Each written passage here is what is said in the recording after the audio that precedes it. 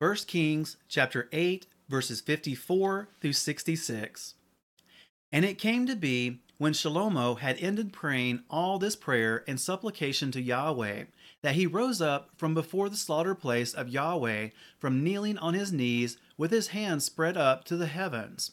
And he stood and blessed all the assembly of Israel with a loud voice, saying, Blessed be Yahweh, who has given rest to his people Yisrael, according to all that he promised.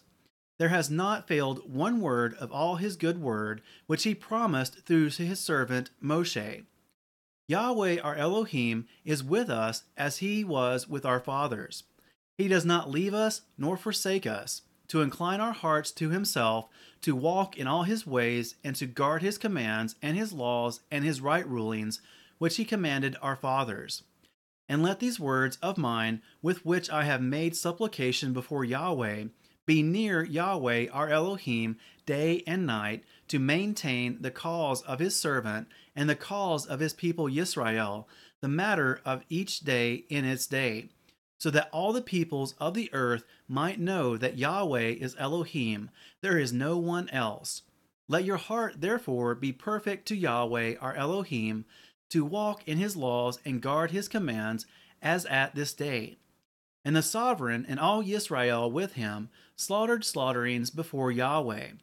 And Shalomo slaughtered slaughterings of peace offerings, which he slaughtered to Yahweh, 22,000 bulls and 120,000 sheep. Thus the sovereign and all the children of Yisrael dedicated the house of Yahweh. On that day the sovereign set apart the middle of the courtyard that was in front of the house of Yahweh. For there he made ascending offerings, and the grain offerings, and the fat of the peace offerings, because the bronze slaughter place that was before Yahweh was too small to contain the ascending offerings, and the grain offerings, and the fat of the peace offerings.